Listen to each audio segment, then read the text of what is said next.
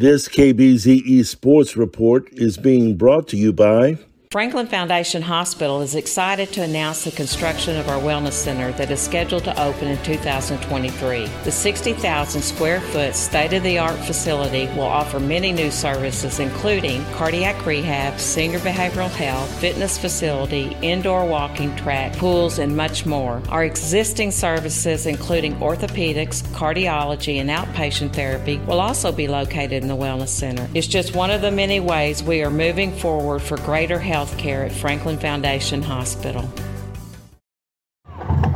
Neil McClellan, KBZE Sports, talking with West St. Mary head football coach Dwight Fosh after his Wolfpack fell to 0-5 on the season with a 56-6 loss to Abbeville on Thursday night. Coach Fosh, if you would quickly just talk about the game and talk about the season and the struggles you've been through. Yeah, you know, we first off, our kids played hard. I mean, I think I started 14 sophomores and 5 freshmen. So I mean, that's the tail of the tape there. And you know, we had a couple of times where we just didn't defend the pass very well. You know, I think we gave up 4 touchdown passes and then 1 on a punt. So you know, we just didn't play well defensively, and offensively we just had offensive line just really young. I mean, I have 3 freshmen and 2 sophomores on the line, and you know, it's hard for them to just get people out the way, you know. So talk about the struggles this season. You know, it's been just trying to change the mindset and the culture, and you know, we're getting there slowly but surely. You know, I took over a team they had won, you know, I think 13 games in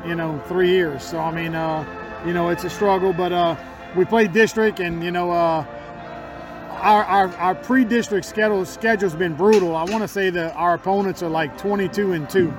So you know, I'm just hoping that you know, maybe we get a few games where, you know, we're more in our class. You know, we played 2 4A teams and a 3A teams.